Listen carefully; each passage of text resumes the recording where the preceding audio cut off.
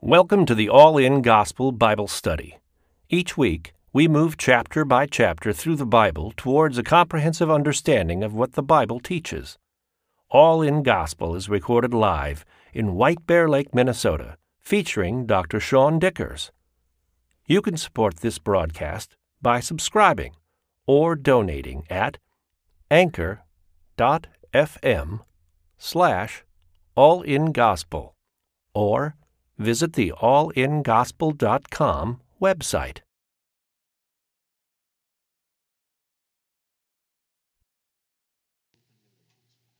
All right. Well, hello everybody, and all the cameras are shut off, so I'm done seeing actual people. I'm going to move this out of here. We're in Leviticus 25, and it's been kind of a weird thing. As we finished Genesis and as we finished Exodus, I didn't get as sad as we're doing these last couple chapters of Leviticus. I feel kind of like you finish a journey of your own when you study Leviticus, where with Genesis and Exodus, you read about other people's journeys. But at some point, when God lays out the law, and God says, this is what I think is right, and this is what I think is wrong. If you want to follow me, do these things. That's how you worship me. Then you get to the end of Leviticus, and at some point in Leviticus, we've hit a topic that targets something in our life that we want to hold on to, or we have a grip on, or there's just going to be some element of something, because if we're all sinners, there's going to be some sort of sin in our life that Leviticus points out. But if we want to worship God, if we want to be reverencing the God that defines what is right and wrong, eventually you're going to hit something like that. So the sacrifices in the first few chapters, we saw the sacrifices that we're supposed to give. And for greedy people, that's going to be a struggle to give sacrifices. Then we saw what should priests look like, and how should priests eat, and how should priests deal with leprosy, and how should priests handle things. And there's a work that God expects of his priests. And for people that are slothful, that work is something that they would struggle with. Then there's a holy law that says, here's what's right and wrong. It reflects the Ten Commandments, but it expands on them, and even gets to the point where God says, I'm worried about what's in your heart. And you shouldn't just do the Ten Commandments out of obligation. You should do them out of love, and because I think these are what the right things are. And then God gives us a law for atonement, and then he goes back to the law after that, and then we see what is a lifestyle for all the people of Israel that they should be following. Until then, we get to the end of Leviticus, and we just got done with the feasts that are there. And even the feasts and the rituals and the worship that comes with God are things that are a change of lifestyle. And tonight we're going to get into the Sabbath of the country, the Sabbath for the land, Jubilee for the people. And these are entire economic systems that God asked them to do. And for all of Leviticus so far, the people of Israel start out pretty well doing what God's asked them. But this is the thing that the people of Israel struggle with. They never really did Jubilee. And because they don't do that, Israel gets in trouble with God. Later on as we go through the Bible, we're going to see that. That idea of just at some point in Leviticus, you're going to hit something that is just so difficult to do. But that's the thing where if you hand that over, God blesses you. And God says, I'm gonna be with you when you do that. So in chapter 24, which we just got done with, we saw that there's this oil that the people are supposed to provide for. The people are supposed to provide for the bread for God's table of fellowship. And the people of Israel are supposed to remove defiant people from the congregation, which is a hard thing to wrestle with too. But at some point, they have to be judicious. They have to have a legal system and hold people to it. And we've seen that with Sabbath, which we're going to start off with tonight, there's been Sabbath every 7 days. And then we're going to start out, there's going to be Sabbath every 7 years. And then there's going to be, or 7 times a year with the feasts, there's going to be these kinds of feast Sabbaths. And then there's going to be a Sabbath every 7 years, a septennial Sabbath. And then every 7 times 7 years, there's going to be a Jubilee Sabbath. So apparently this 7 keeps coming up again and again and again, and it's no wonder why the Jewish people kind of looked at these numbers and saw some meaning in them, because God seems to structure the calendar of Israel around the number 7. But let's dig in. Verse 1, Sabbath of the 7th year. And the Lord said to Moses on Mount Sinai, saying, Speak to the children of Israel and say to them, when you come into the land which I give you, Then the land shall keep a Sabbath to the Lord. When you come into the land is not if you come into the land. I think it's great when God talks about what he's going to do. He speaks of it as though it's already completed and it's a done thing. And that's because when God's hand is in it, he will do it. The land here is Eretz. We've seen that word a lot in the Old Testament. It's the same earth that God talked about when he created the heavens and the earth.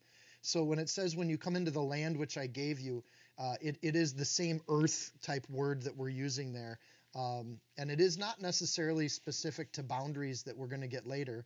But it's just this idea of when you arrive at the place where God wants you on this earth, then you shall keep this Sabbath to the Lord. Sabbath, therefore, it's not necessarily something that you start with in the faith.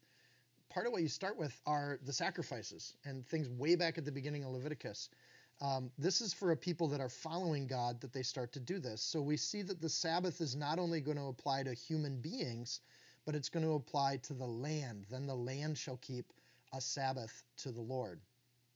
So 6 years you shall sow your field, verse 3. And 6 years you shall prune your vineyard and gather its fruit. But in the 7th year there shall be a Sabbath of solemn rest, a Sabbath of Sabbaths for the land, a Sabbath to the Lord. You shall neither sow your field nor prune your vineyard, and what grows on its own accord of your harvest you shall not reap, nor gather the grapes of your untended vine, for it's a year of rest for the land. So this is a major economic law, right? You have to structure the whole country around the idea that on year 7, you're not going to do anything with your fields or your vineyards. And I think vineyards is a general enough word in the Hebrew that would include their orchards too. So it's anything that would kind of be a perennial plant in their agricultural system. So all these crops and vineyards are going to go fallow for 1 year. Anyone who knows anything about botany knows that agriculturally this is an outstanding practice, even by today's standards. What happens when you do this is the soil replenishes its nutrients, and some of those berries and crops that fall to the ground and actually replant new seeds create new fruit and new trees that'll start coming up, because plants age even when they're taken care of. So it renews the orchards, it renews the vines, and it replenishes the soil. That's a really practical thought. Now, today, we do crop rotation, and we're still based on this same idea of leaving the ground to go fallow. Today, we do it because of science. For Moses at this time, they did it out of pure faith. They had no understanding of the science behind this. Or at least we don't know that we don't have any evidence that they know or knew anything about that at the time. And it doesn't say all the land at the same time. It just says every 7 years the land shall go fallow. So what Jews did with this rule is they rotated. So out of 7 farmers, they would rotate who was going to go fallow what year so that there would still be crops in Israel. And I don't know if that's the spirit of what this says. So it's a lot like the thing where I think last week Alyssa was asking about stoning. Like, did they throw stones to stone people, or did they go off a cliff to stone people? And it's the same kind of thing with the Sabbath of the land. There's a way that they did it initially. There's a way that they started to do it in tradition. But one of the things they did to kind of work around this idea of everybody taking the year off is they would rotate who took the year off. Or they would sell their land to their neighbor, and then they would work the land. They would work their neighbor's land. So part of me, I love how Jews get around the law sometimes. What grows of his own accord you shall not reap, nor gather vineyards or the grapes of your untended vine. So if I sell my vine to you for 1 year, it's not my vine anymore. Now I can go agriculturally harvest that vine. And that's part of how they got around the law. Nobody's smiling. I think that's hilarious. It's really ungodly and sinful and against what the passage says, so I suppose I should be more serious about it. But that was one of the ways the Jews got around the rule. So they would do 1 year sales on their land. A solemn rest for the land is that people are expected, if they did this right, and again, there's no biblical evidence that they did this, they disobey in this regard. So if they did it right, think about what the 1 year off would be. And in academia, this was done. So every 7 years, a professor, even at secular institutions today, gets usually a Sabbath, or they get a sabbatical. And a sabbatical is you take a year and do whatever you want, and the institution pays you. And we've seen that as a healthy thing in academia because you can refresh and renew your mind. You can go study things you're interested in and then hopefully bring that fruit back to your classroom. So these practices did get adopted even in secular places, where in Israel they did not necessarily get adopted. But farmers could do repairs, they could build furniture, they can do anything but harvest their crops. So they can take up new crafts and sell their crafts at the market and make an income that way. They can get a job at Walmart. They can go out and do road construction if they want to. So they can do other things during this time, but the land is going to get a rest. It's also, or traditionally, it could be seen as a time to travel. So this could be theoretically something that in the early years of history we see a tourist industry. Or they could use it as a time to serve. And they could use it as a time to just bless people and reflect on life and to serve God. In Deuteronomy 31, 10 through 12, this Sabbath time is said to be a time for Bible study and reading. So imagine every 7 years that you take 1 year off your job and all you do is study the Bible for 1 year. So I'm going to read that Deuteronomy passage. This is Deuteronomy 31, and I'm starting in verse 10. And Moses commanded them, saying, at the end of every 7 years, in the solemnity of the year of release, in the Feast of Tabernacles, when all Israel's come to appear before the Lord thy God in the place where he shall choose, thou shalt read this law before all Israel in their hearing. So the whole country gets together for a massive Bible study in year 7. Gather the people together, men, women, children, and thy stranger that's within the gates, and that they may hear, that they may learn, and fear the Lord your God, and observe and do all the words of the law. So when Deuteronomy is getting written, the law that they're talking about is Genesis, Exodus, Leviticus. Especially Leviticus, they're just going to read this to everybody, where everyone in the country has to absorb this and maybe run into something that they need to struggle with. But if they fear the Lord, they're going to just give that up to the Lord and start to obey and comply with what the Lord has. So if you're doing this, then you can, generally speaking, get through it. I also think of just Bible study in general. So if you don't do this every 7 years and you read roughly 3 to 4 chapters a day, or 3 to 4 chapters a week will, roughly speaking, get you through the Bible in 7 years. So if you're doing, say, a Sunday morning Bible study, a Sunday evening Bible study, and something on Wednesdays, you're generally going to knock off about 3 to 4 chapters a week.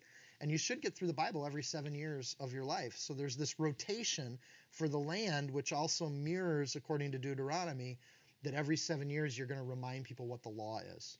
So they go to church once every 7 years and study the whole book. Verse 6, and the Sabbath produce of the land shall be food for you. For you, your male and female servants, your hired man, the stranger who dwells with you, for your livestock and the beasts that are in your land, and all produce shall be for food. All its produce shall be for food. So Sabbath produce, well, where does this come from? First of all, they can still eat because they still have livestock. So every 7 years, if the land's getting a rest, they still have livestock they can live off of, and they shall still have they should have other things other than vineyards. So raspberries, for instance, or strawberries would be a crop that would continue to produce even if you didn't tend to that area. So some of their perennial crops would be things that they could probably harvest, depending on how the local rabbi interprets the law. And they leave some of these be, and we're going to see here in 18 through 22 that whatever does start to grow can be hand-picked. So people could still go out of the house and pick what they need for supper, but everything else they're just going to leave in the crop. They're not necessarily going to profit off of that land. So they leave their harvesting equipment in the barn, and they go out and do things by hand for 1 year, and they remember that God is there. This separates the people from the land as though they are caretakers and stewards of the land, but they are not the owners of the land. So if they obey this law, they're admitting that God has authority over the land versus them having authority over the land. And it sets up Matthew 25, where Jesus tells the story of the landowner and these stewards of the land that are supposed to care for it. So you have this image, and it sets a culture that the Jewish people aren't supposed to suck their land dry of every penny they can get out of it. If every 7 years you just take a year off, you're not necessarily going to be kind of squeezing your land for everything it's worth. If they actually do this, imagine the blessing they would have. And I know this because in academia, we get Sabbath. And it's a wonderful thing. And you come back from Sabbath refreshed and renewed and ready to go. But imagine the witness that a country would have if all of Israel takes a year off. Every other nation of the world that knows of them would say, wow, they're in this Sabbath year. And look, everybody's still eating and they're still thriving and they're still doing things. What kind of God do they follow that actually does this for them? So if they did it, it would have been a witness, a beacon, a lighthouse for the world to see. And I think they would still be doing it today if they were faithful in it. Chapter 26 then shows a promise to give the land to Israel's enemies if they don't do this, and that's exactly what's going to happen. In 2 Chronicles 36, they disregard the Sabbath 70 times, so God exiles them for 70 years, and he gives the land its break because it's his land. So they disregard it in spirit too. The whole selling back and forth, the crop rotation idea. They would work each other's land to get around this rule. So they cheat the rule, they disregard it in practice, and they disregard it in spirit. Which is kind of sad, but you should just, if we want to understand this chapter, we need to understand it as that this is God's hope for the land that never gets fulfilled. So then you start to ask, well, why do we have these things that God wants to see happen if they never get fulfilled in human history? Unless they're going to get fulfilled. So listen to that with that lens. Listen to verse 8. And you shall count 7 Sabbaths of years for yourself, 7 times 7 years, that's 49. And the time of 7 Sabbaths of years shall be to you 49 years. So they add it up just so you don't have to be a math person. The emphasis on the calendar that we've seen here is to directly keep this law. Indirectly, they have to keep records to accurately track that. If you want to track something over 49 years, somebody has to be in charge of the calendars. So it creates an Israel that tracks the calendar. And I think that's kind of cool because when God makes promises and they get fulfilled, which we see hundreds of times through the Old Testament, the Jewish people actually have accurate records to track that this happened on that day and this happened on that day. So unlike any other culture, because of this rule of Jubilee, this 49 years thing, they actually have really well-kept records and what you could say is a longitudinal study of God's promises. So God creates that in their culture by creating this rule. So, and just for what it's worth, the 70th Jubilee year, or 49 times 49, since John, so if you take 70 70s, Jubilee times Jubilee, that was in 2015. So we're really close to when the Jubilee year was supposed to be there. So, and boy, in 2015, some of the Bible scholar people were really excited. They were thinking, this is it. Jesus is going to return because we have 70 times 7. The problem with that is 70 times 70 is 49. Jubilee is actually on the 50th year. So you have to take 49 times 49 and maybe... Anyways, we are at the beginning of a window of time, which is really interesting if you are into any of that when is the Lord coming back dialogue. Verse 9. Not ironically, appropriately, we're talking about trumpets next. Then you shall cause the trumpet of the Jubilee to sound on the 10th day of the 7th month, the day of atonement, and you shall make the trumpet to sound throughout all your land. So we have the Feast of Trumpets on day 1 from last chapter, and now we have it on day 10. On this year, this 50th year, you're going to blow the trumpets twice.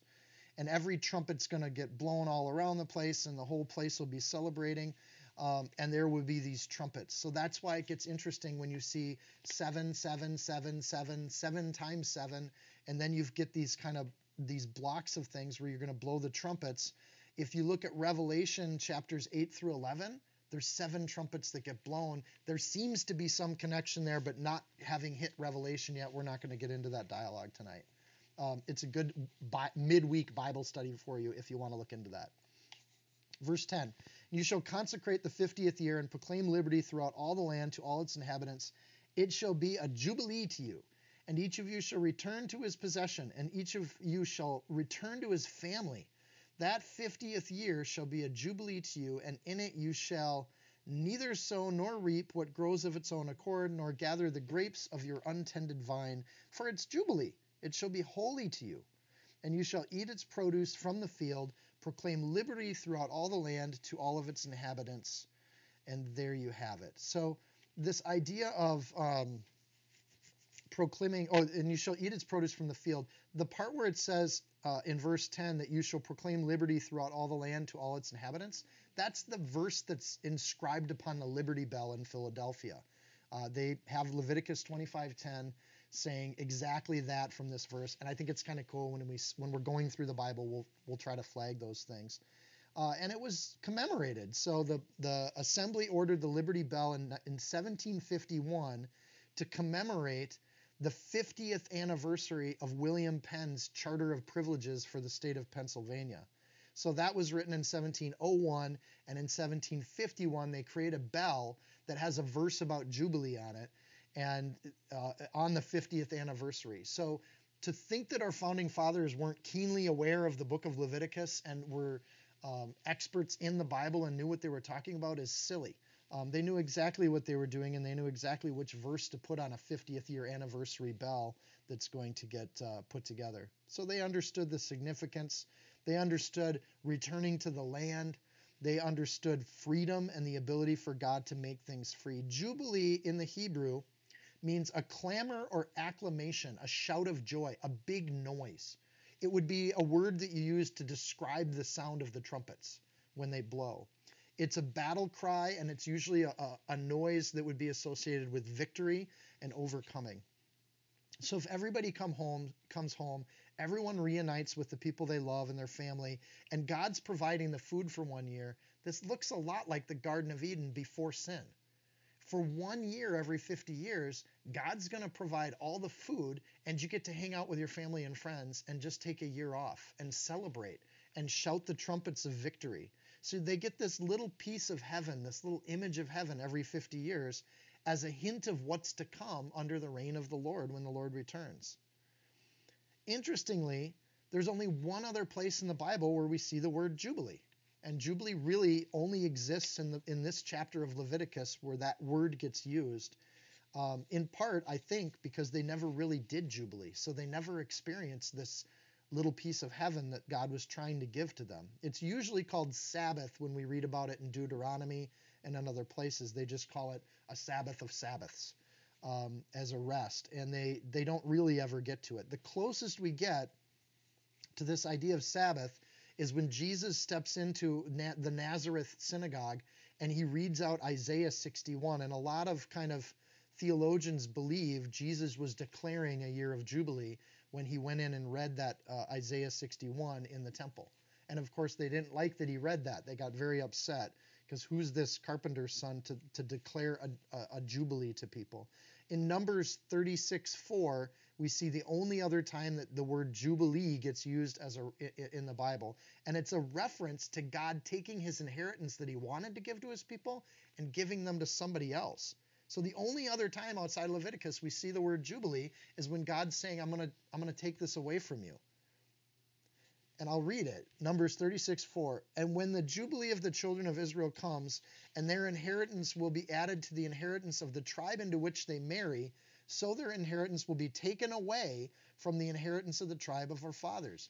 God's going to take the inheritance he's giving to Israel, and he's going to give it to people that marry into the family. And that's the only time it gets used. In context, this is a practical application of do this or don't do this.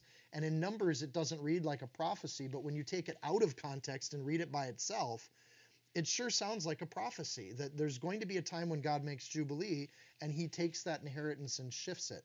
But in Numbers, again, you have to take it out of context. Numbers doesn't say this will happen in the future. It just says this is the consequence if you don't do this. Practical law of application in Numbers, and then it can read like a prophecy if you wanted to, that God will use this time of Jubilee to bless anyone he wants. And you say, well, how can he do that? Because he says he's going to bless Israel, and he does bless Israel. And we'll see that here in a little bit. But God is God, and he's going to bless who he pleases. And I'm grateful for that because I happen to not be Jewish. So I'm looking forward to a time when I might be blessed. Let's keep going. I should say this too. I kind of thought you can even, I started this week in Bible study and I thought maybe we can wrap up Leviticus this week. It's kind of all closure stuff. And then I looked at the raw size of this chapter, and I don't know if y'all saw, this is a huge chapter. And I don't know how they decide where to make the chapter breaks, but we're gonna plow through the whole chapter, but that's why I'm talking so fast.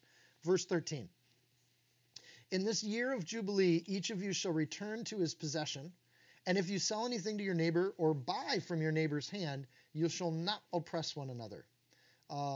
Verse 15, according to the number of years after the Jubilee, you shall buy from your neighbor, and according to the number of years of crops he shall sell you.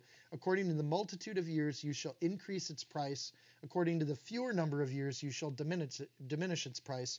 For he sells to you according to the number of years of the crops.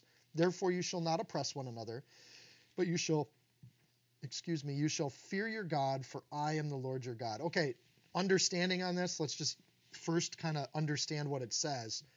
It basically says that all of the land goes back to the owners when they initially settle the land and each of the tribes gets its territory.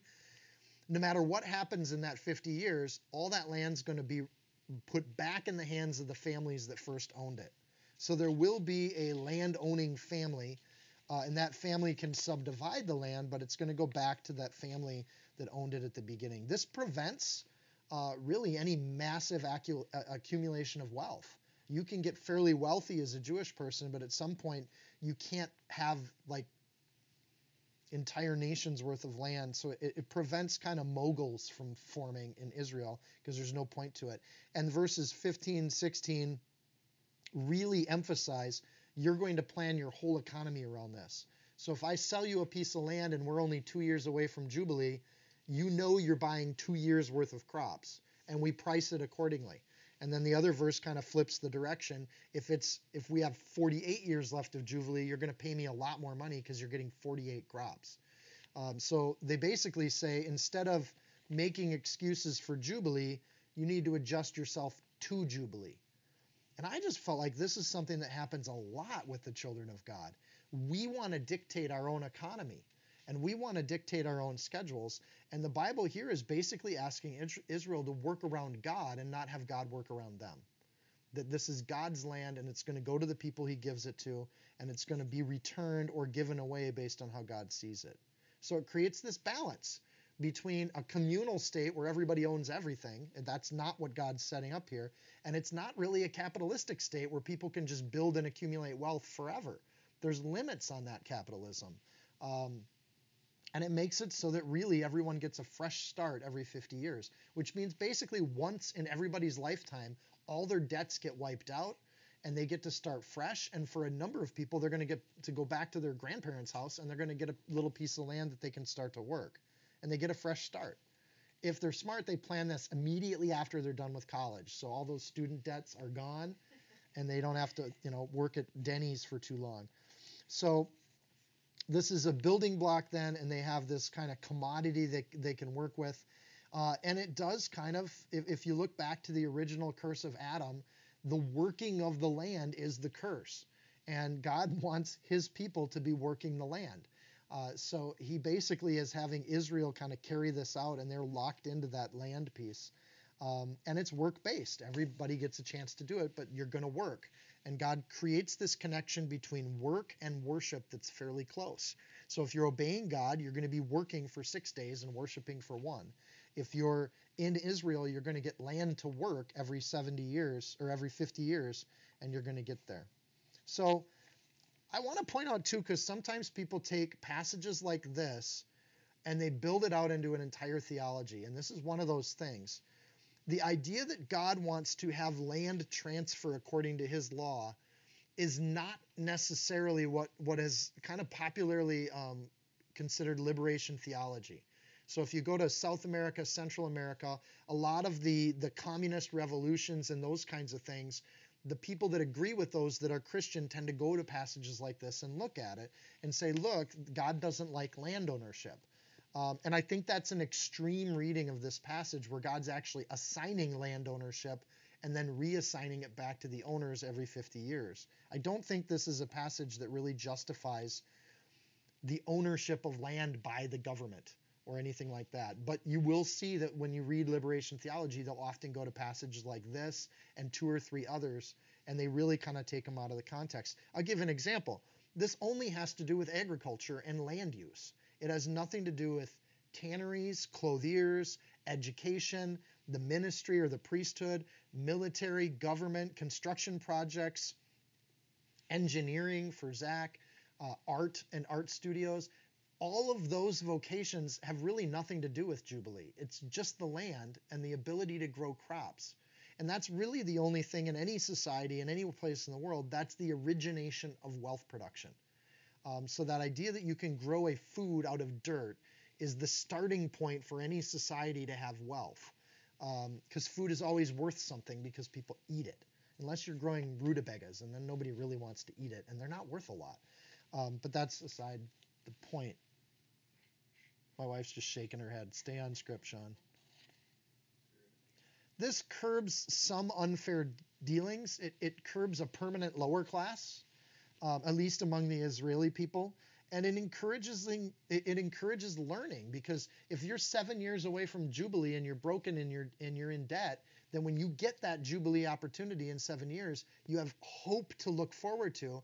And when it comes, you want to be ready to do it. So if your parents and you have for 50 years not been raising crops, you kind of want to learn agriculture. So I think it creates an opportunity for learning institutions to start to form around Israel if they do that.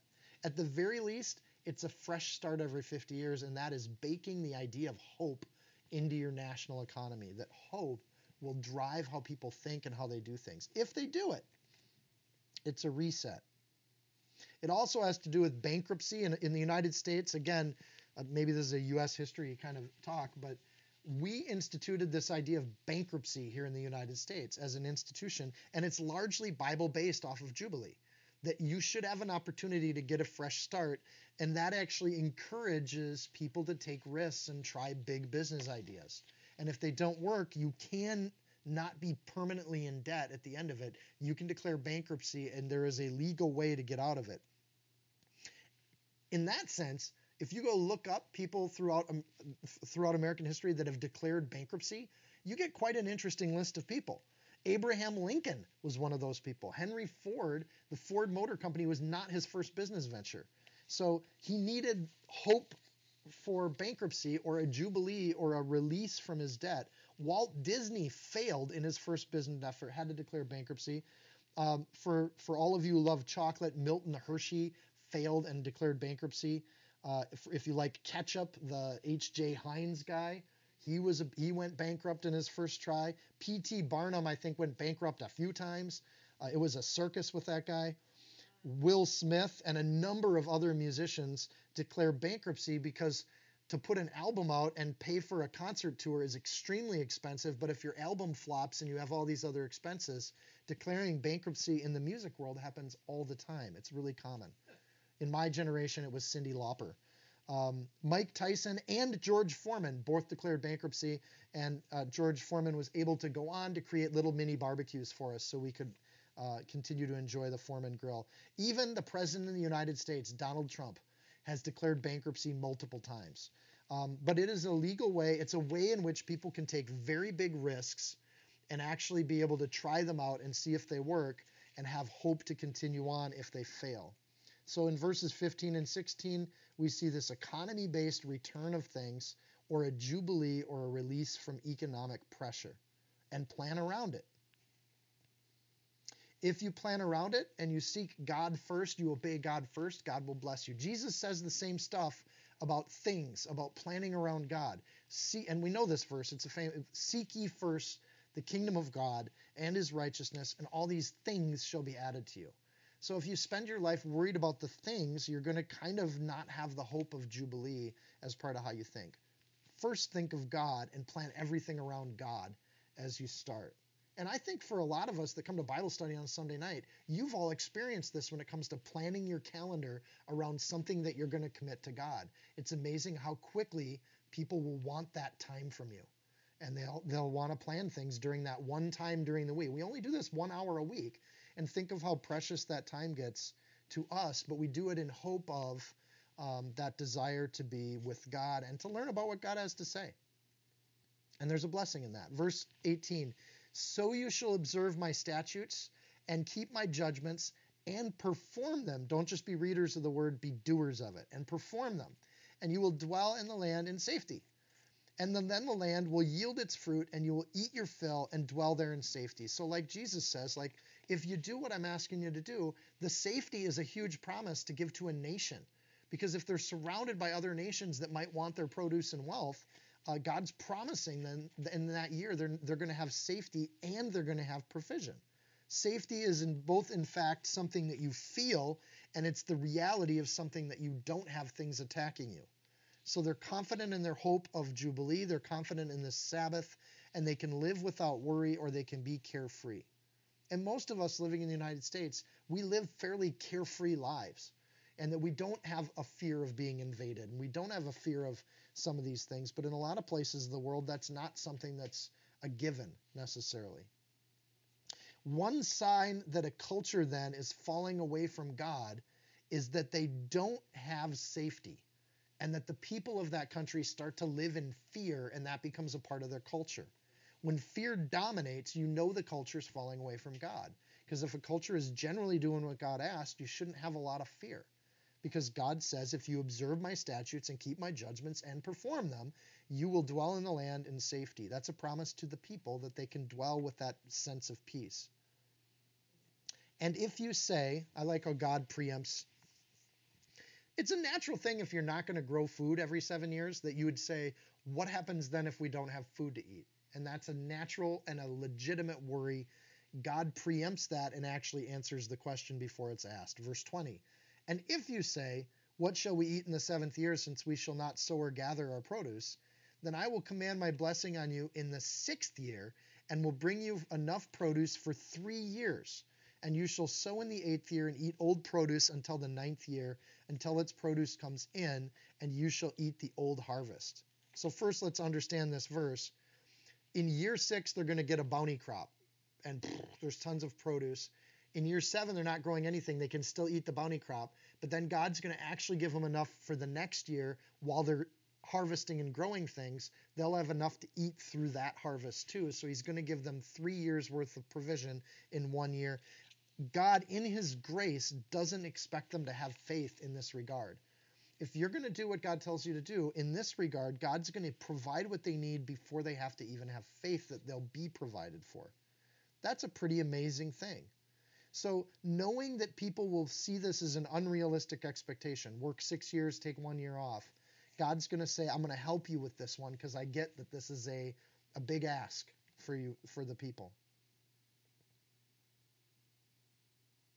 What's amazing to me, and again, I started off saying there's going to be something in Leviticus that you just can't do. At some point, like when the rich man goes to Jesus and says, what must I do to be saved? And Jesus says, you got to sell everything you own, give it to the poor, and then you can come follow me. And the rich man kind of sadly walks away. That's the one thing he can't do. He just can't do what God's asking. And this is kind of, I read this with, this is so exciting and such a blessing. And we see that the people of Israel get excited about this. But to know that the rest of the story is that they don't do it is kind of bittersweet, because you think this would have been such an amazing piece of our history if they would have done this. And all I can hope for is that there will be a day when we will do this, and that God is setting up his eternal kingdom by making the laws all at once at the beginning of national history, and at the end of national history, we're going to actually see this happen. And wouldn't that be great that we give up all of our plans for 1 year and we trust that God will provide for us just like he provided in the garden? That idea that we can walk and talk with God. I think that every 7 days we get a little image of this. If we take our Sabbaths off, God blesses us with more time and less busy life. And it doesn't make any sense. Why, if I work 6 days, if I take 1 day off, why does my life seem less busy than if I work 7 days? Why do I feel like I have more time? Why am I more productive? Why do I actually do better emotionally, physically, financially if I do my Sabbaths faithfully? So God gives people a chance every week to get a little bit of faith in this and see and feel God's blessing when they do it. If you take Sabbath off, God will bless you. What that looks like on it every 7 years takes a little bit more of a planning leap, and people have a lot harder time doing it. But it's one of those things. If you do it, it works. It really does. And it brings blessing. So in verse 21, God doesn't expect his people to go out and be begging. He doesn't expect them to really trust. He's going to give them this bumper crop, and they get to see the profit first and then trust. But doing it is much, much harder. It's so much easier to just do what we think we need to do each year, each week, each month, each year, than to do what God's doing. And that requires a mature faith. That's why this is at the end of Leviticus. This is a form of worship that chooses God over what looks to be very good. It's so much easier, if we look at the Ten Commandments and say these are things that are right and wrong, it's so much easier to not do bad things because we know they're bad things and we're trying to work them out of our life and we struggle with that, than to not do things that are kind of good. Because working and providing for the family is kind of good. So to not do good things because God says to take a Sabbath, that's a lot harder ask. And that's something that I think is a challenge to any believer's walk, to just take that time. It's easier, I think, in academia when your employer gives you the 7th year off and that's been built into the economy of that workplace. But I understand that most people don't work in academia. So even thinking of something like this is a huge challenge. Verse 23, the land shall not be sold permanently, for the land is mine, and you are strangers and sojourners with me, and in all the land of your possession you shall grant redemption of the land. So we give everything to God. This is a huge shield against greed. The land doesn't belong to you, it belongs to God, and it's God's center of the earth in Israel that he's going to have. God then blesses them in his land. Deuteronomy 28:8, the Lord will command the blessing on you in your storehouses and in all to which you set your hand, and he will bless you in the land which the Lord God is giving to you. So again, God's making it very clear you don't own things, God owns things, right? The land is mine in verse 23.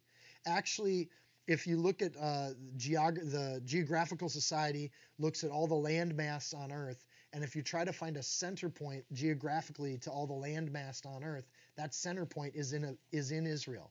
And it's actually the physical center of the land mass on the earth. And in the center of Israel is a town called Jerusalem. And in the center of Jerusalem is an area called the Temple Mount. So literally the physical center of the world is this Temple Mount that is going to be a blessing to the whole world. And Isaiah 19:24 predicts that at the end of the age, Israel will bless the world from this spot. It's interesting then when he says, and all the land of your possession, you shall grant redemption to the land. You're going to give this to them. And God's basically saying that this land is his, and he's going to bless the world through Israel from this land. So out of curiosity, I wanted to see if Isaiah was right. Are we towards the end of days? Are we seeing Israel bless the world? And it takes a very short amount of time to figure out that in the 50 years that Israel has reclaimed the land as a Jewish land, they have developed in almost every field of science. They've made advances that they have shared with the world. Just to note a few, on the 6th of this month, so May 6th, 2020, CBN News reported that the Israel Institute for Biological Research cracked the first antibody that actually treats the coronavirus. It's not an antivirus, so it doesn't stop or prevent the coronavirus, but it's an antibody that treats the coronavirus. And Israel then is sharing that with the world and blessing us in a medical sense on a very real issue, and they just bring safety and peace out of that work they're doing. They also have developed drip irrigation methods that are now the standard in California farming. Rooftop hot water solar systems, rocket interception systems, because they have people shooting rockets at them every day. So the Iron Dome works in a way that Reagan's Star Wars program never did. It actually shoots rockets out of the air and creates a safety or peace for the people of Israel. They are the developers of laser projection keyboards. Mathematics, chemistry, they develop quasi-crystals. In physics, they're developing new research on quarks. In optics, medicine, biotech, they're developing a nanowire that they can use for computing. They were the ones that developed flash drives, if any of you use a thumb drive or flash drive. In agriculture, they're developing biological pest control methods that will reduce chemical use on crops around the world. Zero discharge fisheries, which are changing science classrooms all over the world to do hydroponic systems in their science classrooms. And in the world of energy, they're the ones developing super iron batteries, which are 2 to 3 times more effective than our lithium batteries. And of course, in martial arts, they developed Krav Maga. So if you're interested in that, you can learn how to kill people with your bare hands. God says, you are strangers and sojourners with me. Who better can a country travel with than God? And when you see a country that the witness they have is what they do to bless the world, there is no greater country in the world that has blessed the world more than Israel in that way. So they're strangers, they're visitors, they're all coming back. What's interesting about Israel right now is they come from all over the world, and they even recruited New Yorkers to come back to Israel, New York Jews. There was an invitation this week to do that. So they're coming from all over the place. They're sojourners, they're travelers, but they're doing it with God, and God has continued to bless this country in interesting ways. It's a reminder that they're taken care of, and at the same time, on the flip side of that coin, that's a reminder that God will remove them from that land whenever he needs to, and he has multiple times. They have been ported out of the country physically, hauled off to other places, and then God gathers them and brings them back into the land. There's no other country on earth that looks like this, and that is and bears witness to God. Verse 25. We're going to deal with poverty now. If one of your brethren becomes poor and has sold some of his possession, and if his redeeming relative comes to redeem it, then he may redeem what his brother sold. Or if the man has no one to redeem it, but he himself becomes able to redeem it, then let him count the years since its sale, and restore the remainder to the man whom he sold it, that he may return to his possession. But if he's not able to have it restored, then what was sold shall remain in the hand of him who bought it until the year of Jubilee. And in the year of Jubilee it shall be released, and he shall return to his possession. It's interesting when in verse 25 it leads off with, if your brethren becomes poor. The idea that poor is some sort of other is not even part of the discourse, or not even a part of how God talks to Moses. If one of your brothers becomes poor. In other words, don't separate yourself from people. Becoming poor is something that can happen. And then redeeming relative in verse 25 is karov, or near at hand, or someone who's a neighbor or kin to you. A redeeming relative is what we're going to come to call a kinsman redeemer, someone who's very close that can step in and help out. So there's a responsibility that God gives to the people of Israel to take care of each other and to help each other. And that has served the Jewish people for centuries, millennium. The book of Ruth is based on this concept of a kinsman redeemer that can buy people out of their poverty. And Boaz, of course, buys a whole piece of land back using this law in order to get Ruth to be his wife. Jesus is called our kinsman redeemer and makes a claim on us, which can be done at any time. If someone owns something and they've given it away to someone else, a redeemer can buy that back at any time, as long as they give fair market price for it. And in 1 Corinthians 6, it says that all Christians were bought with a price. Therefore, glorify God in your body and in spirit, which are God's. Ezekiel 34:27, the dream that God will dwell with those who he freed from slavery is part of this concept that has to do with Jesus. Then the trees of the field shall yield their fruit, and the earth shall yield her increase. So we're in a year of Jubilee. They shall be safe in their land, and they shall know that I am the Lord. Again, safety is a promise we just talked about. And when I have broken the bands of their yoke and delivered them from the hand of those who enslaved them. There's an economic plan here that has a spiritual match or mirror. That the dream of God is that we can dwell with him in safety because he has brought us back into the family. There's going to be a day when we are freed from sin and the shackles of sin, and we get to dwell and abide with God safe in his land. I'm going to keep going. Verse 29. If a man sells a house in a walled city, an apartment building, that he may redeem it within a whole year after it's sold, and within a year he may redeem it.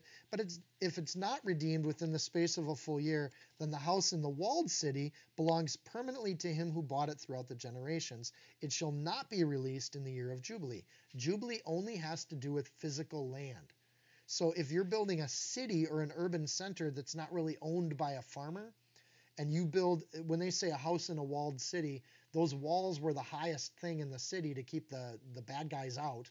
And on the inside of the wall, you'd build your houses right on top of that wall, and they would do them on top of each other, so that the whole inside of that wall would be thicker and more durable, but it was also housing. And that wasn't necessarily for farming crops, it was for urban dwellers. And urban dwellers aren't applying here. Verse 31, however, the houses of the villages which have no wall around them shall be counted as the fields of the country. They can be redeemed, and they shall be released in the Jubilee. Nevertheless, the cities of the Levites and the houses in the cities of their possession, the Levites can redeem at any time. And if a man purchases a house from a Levite, remember Levites didn't get land, so they had Levite cities, and there would be a little priest city in every one of the tribes of Judah. Then the house that was sold in the city of his possession shall be released in the Jubilee, for the houses in the cities of the Levites are their possession among the children of Israel. But the field of the common land of their cities may not be sold, for it's their perpetual possession. So there's an exemption for Jubilee when it comes to urban housing. Cities don't produce agricultural crops, they consume agricultural crops. So this creates a law with which the Israelites, especially if they want to build wealth or build prosperity for themselves, it's a really good investment to build a city because you can own that through Jubilee. So lo and behold, Israeli cities prospered, and they prospered very well. And most cities that have high Jewish populations today still prosper because you've got a culture of people that seek to build wealth outside of agriculture in addition to having agricultural land. So you've got people that are good hat makers and good clothiers and bankers, and they take up other professions so that they can bypass this law of Jubilee. Then we talk about lending to the poor. If one of your brethren becomes poor, again, they use the word brother here. They're not the poor, that abstract group of people over there. They're your brothers and your family. If your brothers become poor and falls into poverty among you, then you shall help him. And that's a command, like a stranger or a sojourner. A stranger or a sojourner is what God just called them. You're a stranger and a sojourner in my land. Therefore, when you have people come into your land that are poor, you're going to help them that he may live with you. Verse 26, take no usury or interest from him, but fear your God that your brother may live with you. You shall not lend him your money or usury or lend him your food at a profit, for I am the Lord your God who brought you out of the land of Egypt to give you land of Canaan and to be your God. So when the poor are there, you don't make money off poor people. Bad idea for God, and he doesn't want to see that happen. This shows a great mercy. This really hasn't been paid attention to because I know that they charge interest on student loans. And we still do that in America, and I do think that's one of those areas where people are making money off the poorest and the people economically that have the least resources in our society, and it's not okay with God. Poverty can happen not just because of sloth, but because of a hardship, because of a tragedy, because of an accident that makes it so people can't work. And the idea is if you have somebody that lives among you who can't go and earn for themselves, you should take care of them. And you have then this culture of mercy. In verse 36, take no usury, that's or interest. It means making, if I borrow you money and then you pay me back, but you pay me something in addition, that's usury. That's me making money off of you. So there's all sorts of great examples of them getting around this idea. Because if somebody needs to borrow money, they're probably poor. And God's basically saying, this isn't how I want people to make a living. You don't make money off of poor people. You just give them what they need. In Jeremiah 5, you can see that they get too greedy as a nation, and they take the abundance from year 6, and then they keep farming in year 7 to get even more rich. And without those resets, you get people that kind of accumulate and get lots of wealth. And this is where Jeremiah in chapter 5 says that in Israel there are found wicked men, and they lie in wait to set snares, and they set traps, and they catch men as a cage full of birds, so their houses are full of deceit. Therefore they've become great and grown rich. They've grown fat, and they are sleek, and they surpass the deeds of the wicked, and they don't plead the cause of the fatherless, yet they prosper, and the right of the needy they don't defend. Interestingly, when John the Baptist asks Jesus, are you the Messiah? Jesus starts talking about that he's come to bring hope and he's come to the poor and the helpless, and he's bringing those things. This with Jesus and John the Baptist and that interchange, Jesus uses these kinds of laws to say, this is how you know I'm the Messiah, is that I've come to the poor and I'm taking care of them. And this is the same kind of thing where Jeremiah is accusing Israel of doing the opposite of what this chapter in Leviticus says to do. Safety versus fear, provision versus affluence. Caring for the poor is to, in the Jewish worldview, is to offer them work in the fields, so every 7 years you can go pick your own food. So to care for the poor means to let them to provide for themselves and to not cut the corners of the field. We saw that in the last chapter. In this chapter, we see that caring for the poor means offering them kindness, not taking advantage of them. And we see that that's part of how God wants people to be taken care of. And in Jeremiah, we see that caring for the poor means not setting traps for them to take advantage of them even more. So if they don't know the same things we know about finance and amortization charts, that's not an opportunity to rip them off. Yet in America, we see this, and this is where people get really frustrated with economic policy in America. Everywhere you look, there's scams trying to rip people off that don't know better, right? They target people and go after them. There's legal scams where we take advantage of people, but they've just passed laws to make it okay. For instance, when you look at your student loans or your credit card debts, the interest on those loans is accrued every single day. If you look at your retirement fund, in all likelihood, the interest on that is accrued every month or every year. In other words, you could have the same interest rate on both loans, but you are going to get further and further behind as the loans that put you in debt actually grow faster than the loans that are saving up or adding money and wealth. So it's a scam, but it's legal. And they're ripping people off that are in the toughest place. It's interesting, and this is something that you kind of learn in higher ed. When you go to college, they actually ask for your family's income. And the reason for that is because every college in this country bases your financial aid package off of how much money you have. In other words, they want to take as much money as they can from people's middle class and lower class families, that they're going to sap everything they can from you. That's income-based, not merit-based for college. It's an interesting kind of thing. Or even recently in our family, we ordered an exercise bike from Sears. And we're very upset about this. After a month, we call them and say, we've paid you money, where's our exercise bike? And they say, oh, well, we manufacture that over in China. So you can ask them a perfectly, I think, a logical question like, why did you sell us a product you didn't have in stock? I mean, we get that it's not in stock and you fulfill it a couple weeks later, but you literally started construction on what we bought after we bought it, and you asked for the full price of it.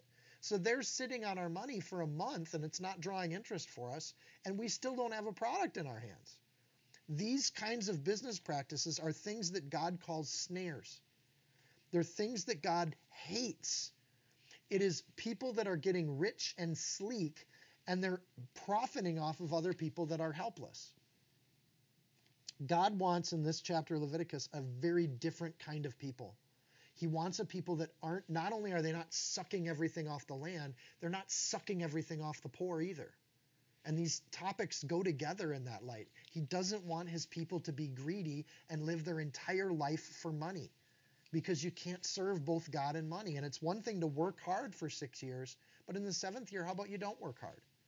And you just give that one to God and you just trust the Lord because it's his land. He owns it. You are strangers and sojourners in verse 23. You used to be in this state, Israel. I got you out of Egypt. It's my land, he declares. Fear of the Lord is what he asks for.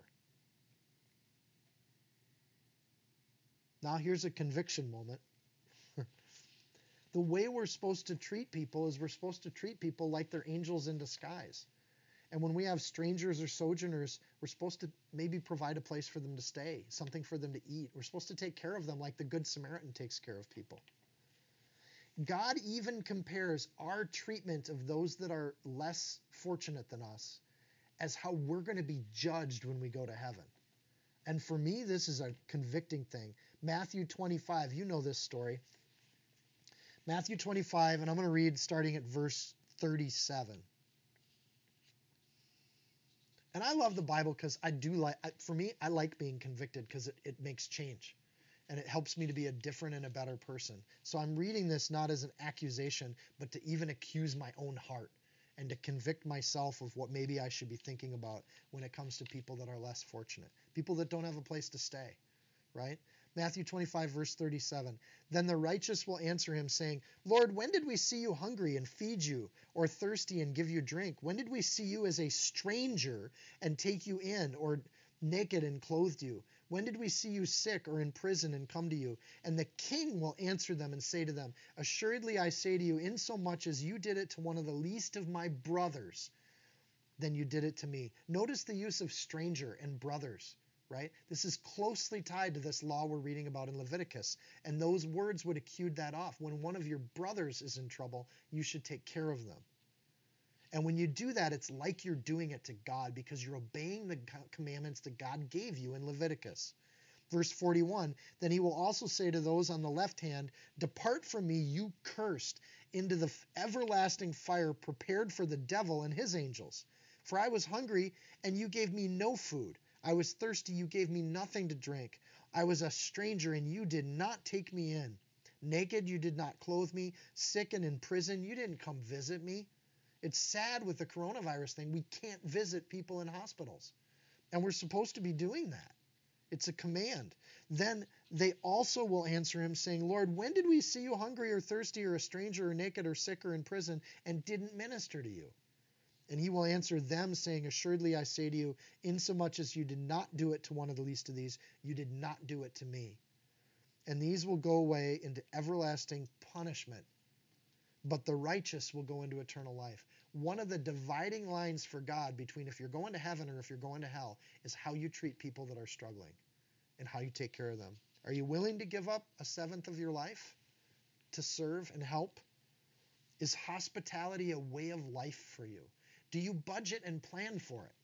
Do you say, I'm going to take a portion of my wealth and instead of hoarding it and sucking everything I can out of my paycheck, I'm going to leave some of that to the side in case somebody I know runs into trouble.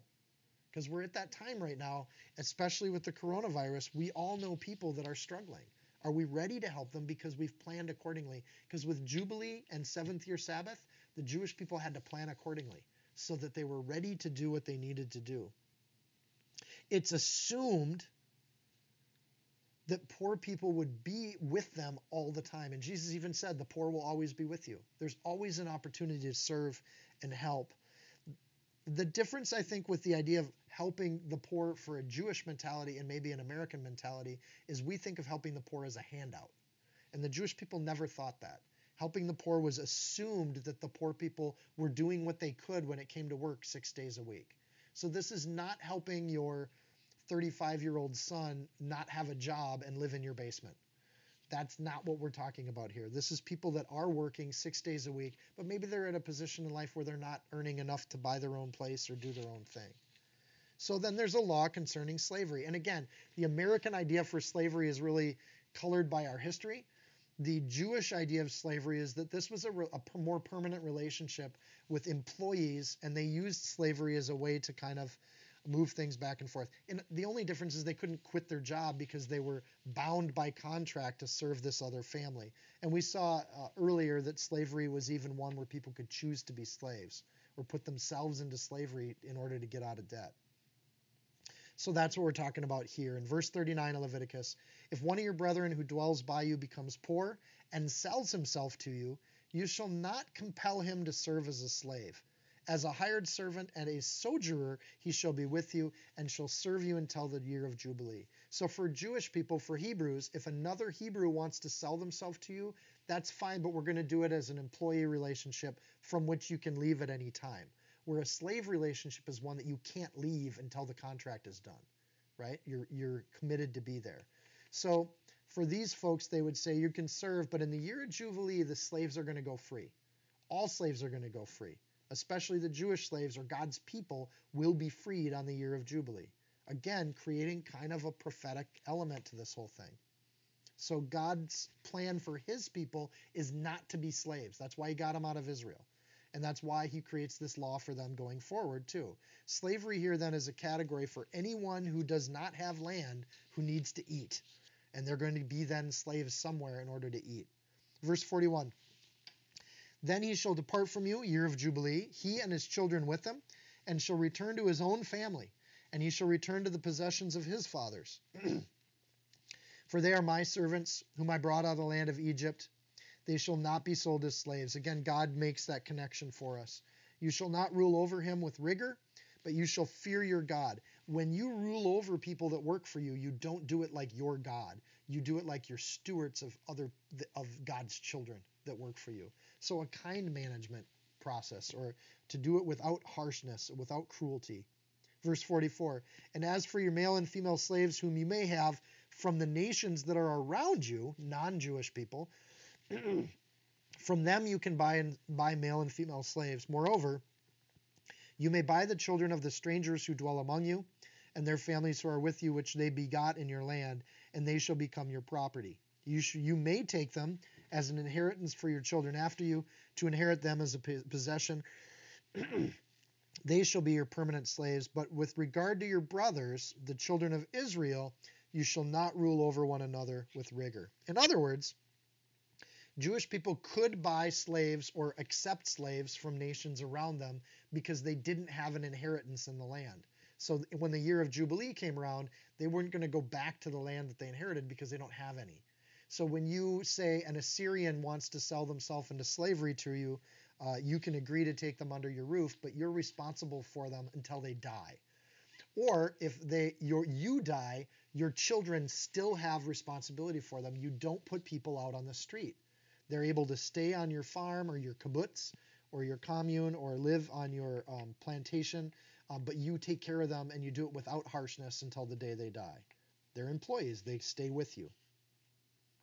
So it's common then for the poor to do this in the ancient world. This is that idea of an employee being a worker that would kind of work for you during the day, and they stay with the land that's where they make their home and their family, and they're there permanently.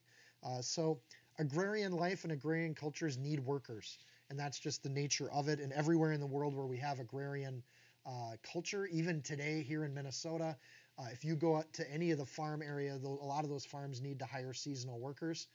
So we have a population of people in Minnesota that would be day laborers that would work on these farms. And if there were Jewish landowners, they would be expected to treat those people with dignity and respect. So in that sense, in all of these cultures, you're going to find this population that's going to be there. They're always going to be with us. Spiritually speaking, every one of us, according to Paul, is enslaved to sin, and that we've given our whole life all the way till death to the imprisonment of sin. And that's part of the spiritual significance of Jubilee and redemption, is that you can be bought out of that slavery at any time if you're a child of God. And to be a child of God, all you got to do is ask to be adopted. So the law that we see in the Old Testament fits the New Testament vision of Christianity, and it fits it perfectly. You ask God to be adopted into his family, and you become part of his family. Now you're a brother, you're not a foreigner. You're in the family, you're not out of the family. And if you're in the family, come the year of Jubilee, you will be freed from your sin. Verse 47. Now, if a sojourner is a traveler that might settle on the land for a season. A stranger is someone who visits the land and comes for a short period of time. So if a sojourner or a stranger close to you becomes rich, and one of your brothers who dwells by him becomes poor and sells himself to a stranger, so Jewish people selling themselves to non-Jewish people, or a sojourner close to you, or to a member of the stranger's family, after he's sold, he can be redeemed again.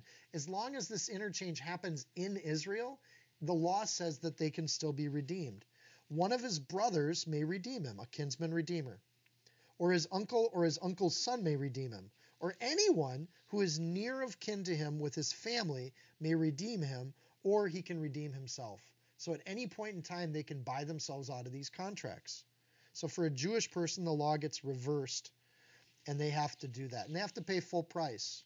So full price then is based, we've already seen in this chapter, based on how long it is till the Jubilee. Thus, verse 50 verses, oh my goodness. Thus he shall reckon with him who bought him the price of his release shall be according to the number of years from the year that he was sold until the year of Jubilee. It shall be according to the time of a hired servant for him. So you buy out of a contract. And that contract's based on the 50-year Jubilee, the whole country, the whole economic system. Not only buying the land being based on that, but buying and selling employees is based on that. Verse 51, if there are still many years remaining, according to them, he shall pay the price of his redemption from the money which was bought. And if there are just a few years until the year of Jubilee, then he shall reckon with him according to his years. He shall repay him the price of his redemption. He shall be with him as a yearly hired servant, and he shall not rule with him with rigor over him in your sight. In God's sight, we don't treat people like garbage, ever. And we do that with respect and dignity. The ruling over a hired servant is one that should be done well. And anytime you see a boss-employee relationship, it should be one of respect, dignity, truth. And I think that's one of the things that even as Christians, we try to do that in the workplace. All management done then, and I think this verse 53 is really important, it assumes that anytime one person manages another person, that it's done with God watching that relationship. It's done with God's eyes on it, and it should be done with mercy and fairness. Another piece here is this idea of redemption. The redemption is not according to the debt, it's according to the future time that will be lost too. So if you buy an employee out of a contract, you also have to purchase the years they would have served up until Jubilee. That's interesting.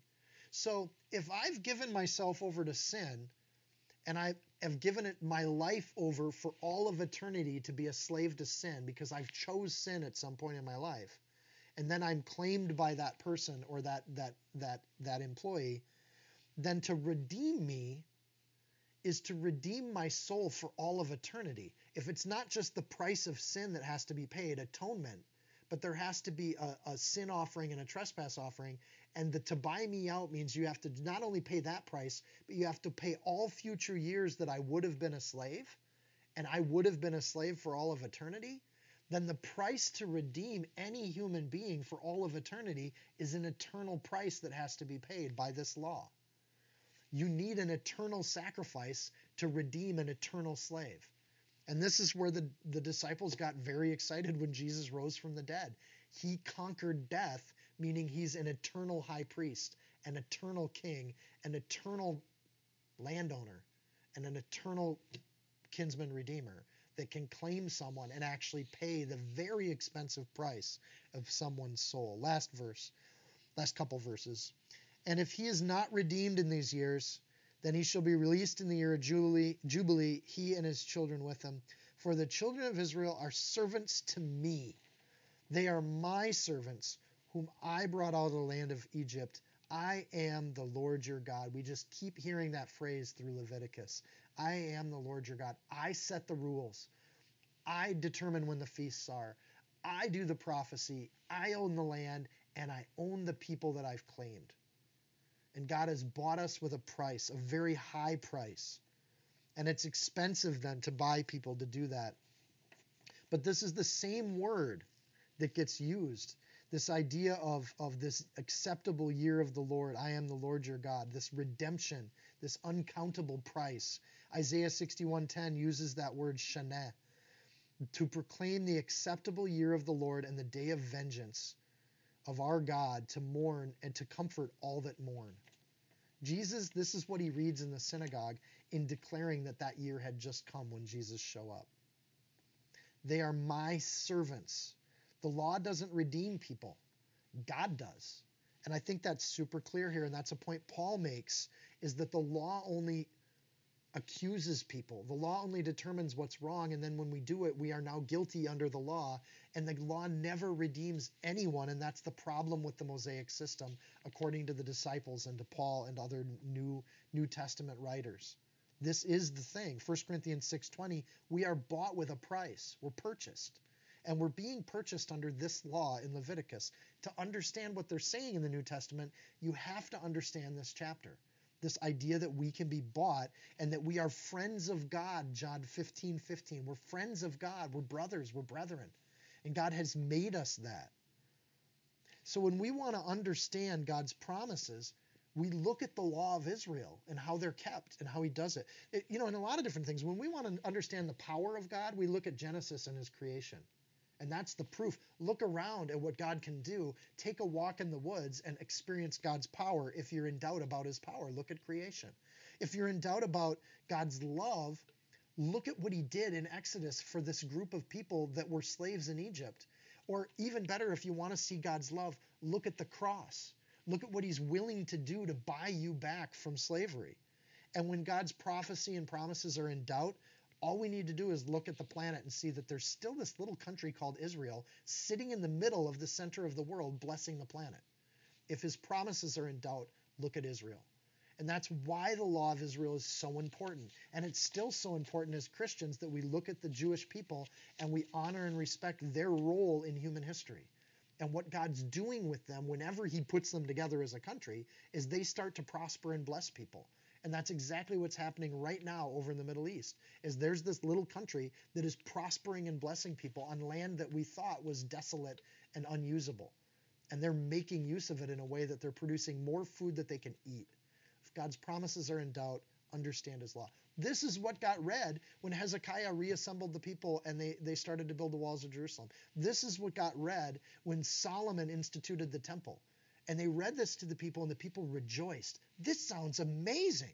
We want this Jubilee. These Sabbaths sound incredible. If God keeps his promises, this is a really good way to live. And we'll have a sabbatical every 7 years from our work and we'll just do it. But they never do. And that's, again, the bittersweet part about it. Let's pray.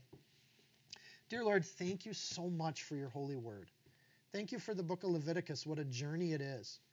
And Lord, I pray that as we look at financial submission to you with our land, with our wealth, with our time, Lord, that we give our time to you once a week, but we're supposed to give our time to you every 7 years. And even every 7 times 7 years, we take a Jubilee year and we give it to you. Lord, if we do these things, you've promised blessing, but these are so hard to do. And it's so easy to relegate them off to, well, that's culturally irrelevant or that's Old Testament stuff. But Lord, your promises endure and you've kept them throughout history. And that's so hard for us to do. And Lord, I even for my own heart, to take a year off of a career or a profession, it is so hard to do that. But Lord, I just thank you for the blessing you've given my family this year, for the blessing you've provided us. And what an amazing thing that is, that you do provide, and you do provide bounty and prosperity even when we do those things. Lord, you are true to your word, and I just think that is so amazing. Lord, you are above us and so much more mighty and powerful, but you still call us your friends. And I don't understand that. I struggle with the idea that you would want to buy me, but you do. That you are close and a kinsman redeemer, and that you sent your only son to die for us on a cross to pay the price for our enslavement to sin. Lord, what a powerful thing to do. As you redeemed Israel from Egypt, you have redeemed us from sin, from our own bad choices, from the things we've done wrong. Lord, we just celebrate that. That's so amazing. Thanks for writing it into your law. And Lord, I just pray that you put the law of God on our hearts, as David said in his Psalms. Just write it on our hearts. That anything in this law, Lord, is something that we can absorb and take in, no matter how tough it is to accept. Lord, help us to submit to your will, because you're God and we're not. For you are the Lord our God. In Jesus' name, amen. If you found this teaching helpful, insightful, you can support this podcast by sharing it with a friend. Screenshot it, tag it, post it on your social media.